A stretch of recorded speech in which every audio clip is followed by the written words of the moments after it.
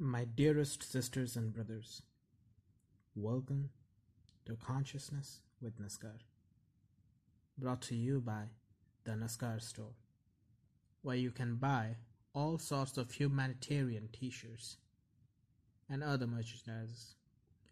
So do check out the Naskar Store at teespring.com/stores/Naskar.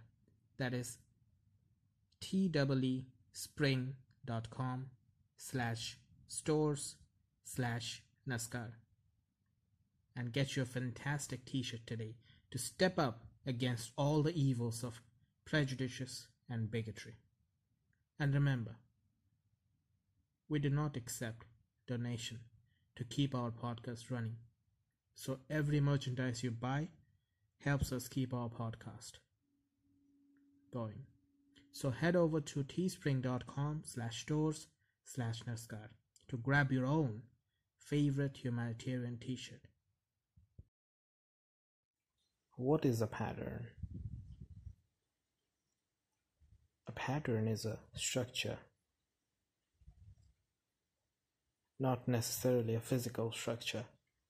In most cases, it is a psychological structure, a psychological pattern, which our mind creates as a kind of home for us. Just like we have a home, we crave for a home outside, a building, an apartment. That's our physical structure, that's the physical structure we live in. Inside our mind as well, we create various patterns in various aspects of life, and we relate each pattern with each aspect. We have a psychological pattern of, say, education. We have a psychological pattern of, say, religion, and it goes on, spirituality, politics, everything. It is a very common human nature to create this pattern because it's evolutionary. We cannot help it. In fact, we need it. But the point is, we need it to such an extent that often we forget to exercise our reasoning, which leads to our blindness towards any shortcomings that may arise in that pattern. And that is a huge obstacle in the path of progress of both the self and the society. As I have told you millions of times, that the society doesn't exist. It's only a collective expression of many human cells. So it is basically an expression of you.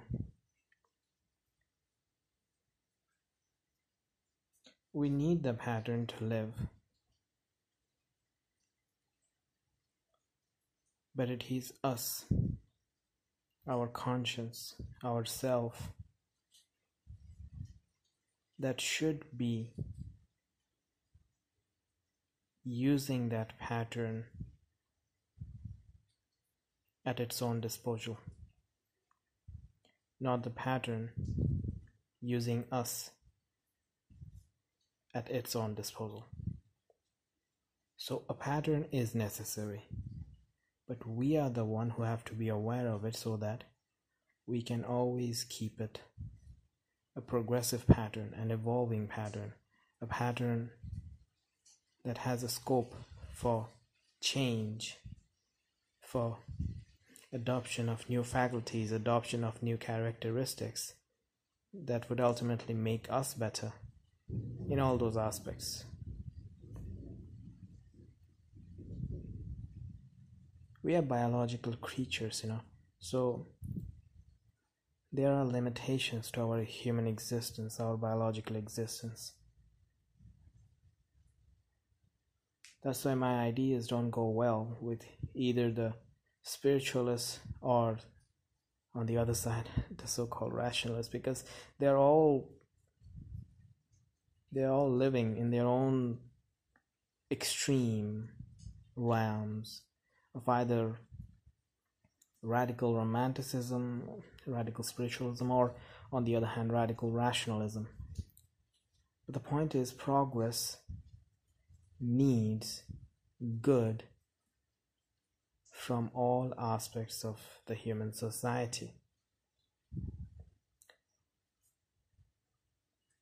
The spiritualists may have some good elements to give the society, and we should be open. Any rational, thinking, civilized, conscientious human should be open to accepting those good elements and simply ignoring any shortcomings that those spiritualists may have. Of course they would have shortcomings. They're not scientists. They would not get they would not get facts straight. They would believe their beliefs to be facts. Now we need to be aware of that. We have to accept their shortcomings and move on from that. Then take whatever good they may have to teach us, to give to the society. Now on the other hand, as scientists, all the rational thinkers, free thinkers, they have a lot of good. In fact, the entire progress of human society has been running hugely on the shoulders of free thinkers, rational thinkers. But we also should be aware of their shortcomings as well and accept them. Because often rationalism makes people blind as well. They become so rational that they forget to accept people's weaknesses. So they start judging people, analyzing people.